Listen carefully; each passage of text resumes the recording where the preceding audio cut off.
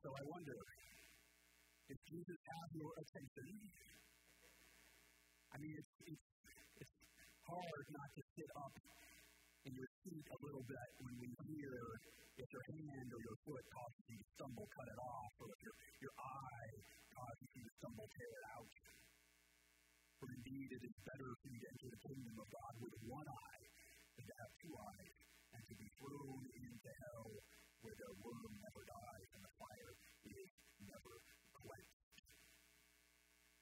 Nothing like a little self-mutilation and threats of eternal damnation to wake us up in the morning.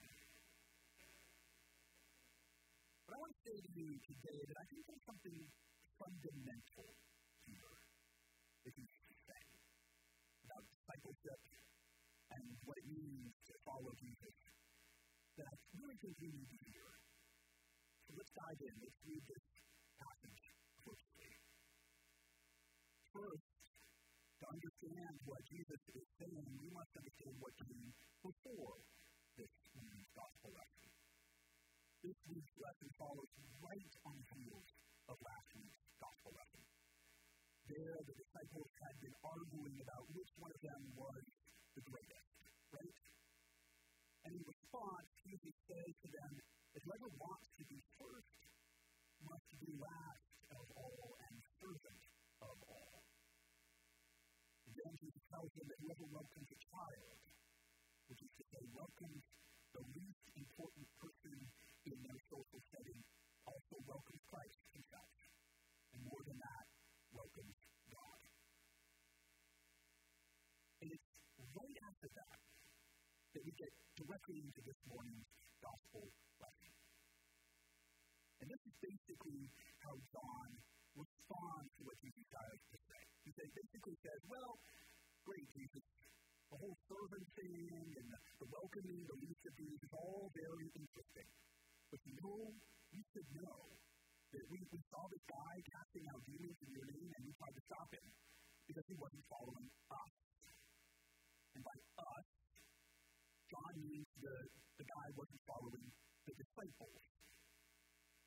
Which is to say, that the disciples have heard nothing of what Jesus was trying to say to them. They are still obsessed with being on the top of the hierarchy. They're still obsessed with being great. And so Jesus, once again, invites them to resist their need to control through so-called greatness. Let go, Jesus says. Let's try to stop this other person because if folks are doing good in the name of Christ, then they won't be able soon after to speak ill of Christ. Jesus is saying the way of following him must never be defensive or controlling. And what's more, Jesus reminds them that they too will be vulnerable at times. They too will need the help of others. And so whoever gives them a cup of water because they bear the name of Christ will not lose their reward, Jesus says.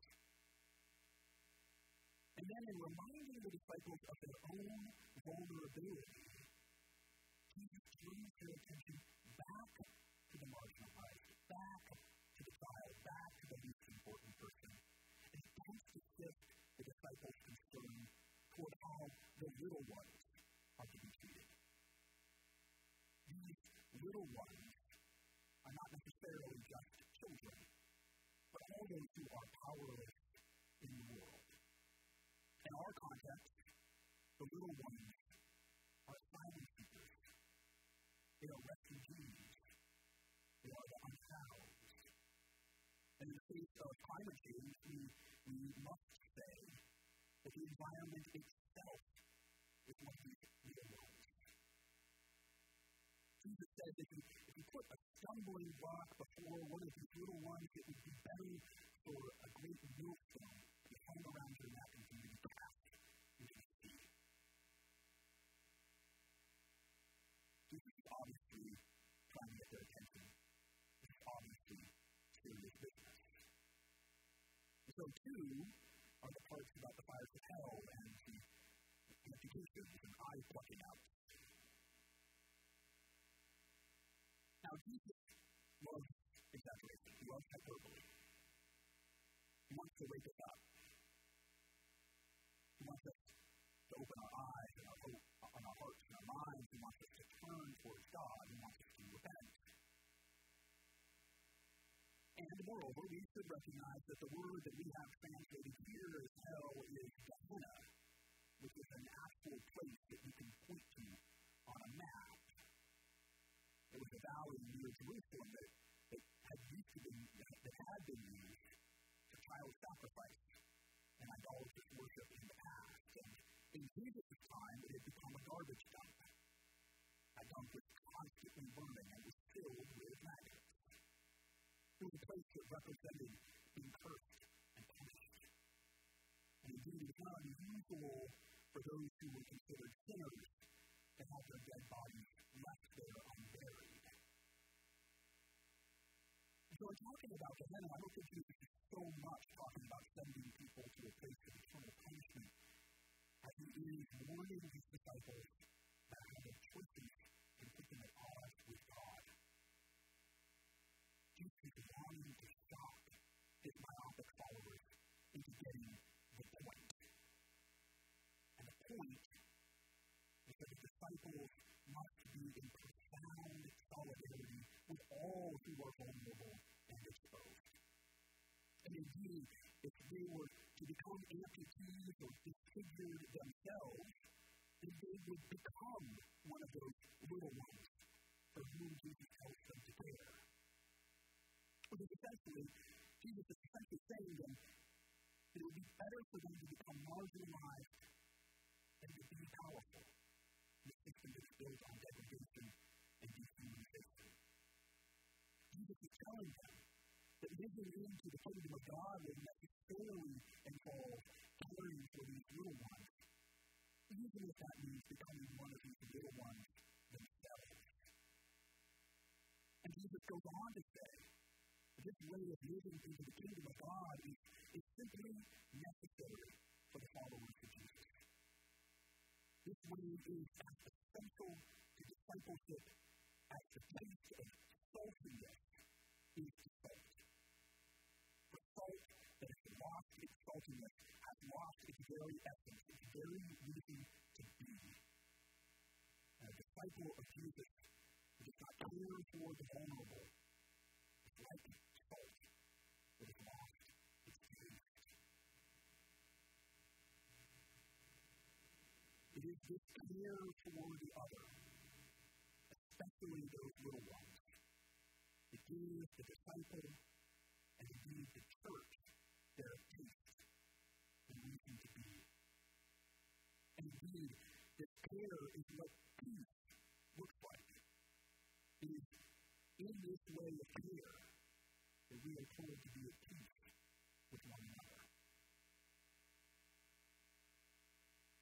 We must hear this challenge because the fact is we live in a world that is addicted to power and to control. Human beings long for this control because we are fragile and vulnerable creatures.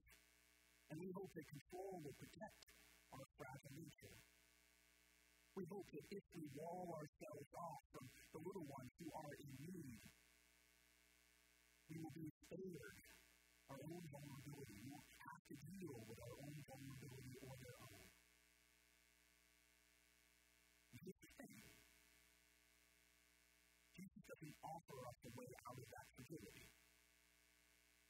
As much as the disciples loathed it, Jesus is on his way to be rejected and crucified in Jerusalem. The disciples might want a strong Messiah who will conquer and reign. They might want an invulnerable Messiah because they want to be invulnerable too. But what they get is a suffering and rejected Messiah.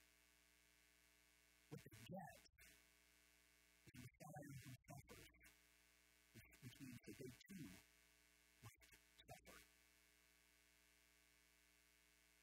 It is only through the suffering, and not around it, and not away from it, that they will discover resurrection on the other side.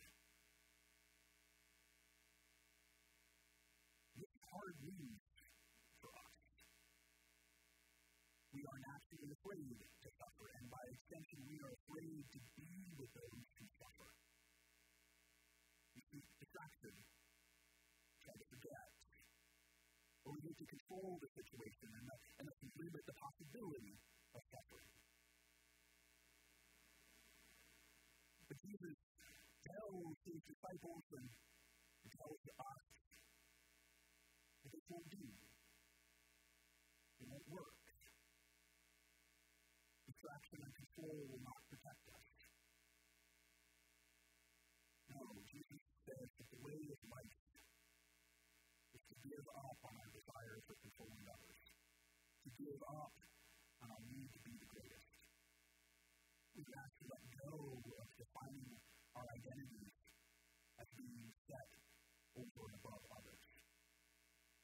Instead, Jesus invites us to move close to the little ones. This is the way of life. This is the way of greatness. Here's the thing. We will find Jesus hidden in the little ones.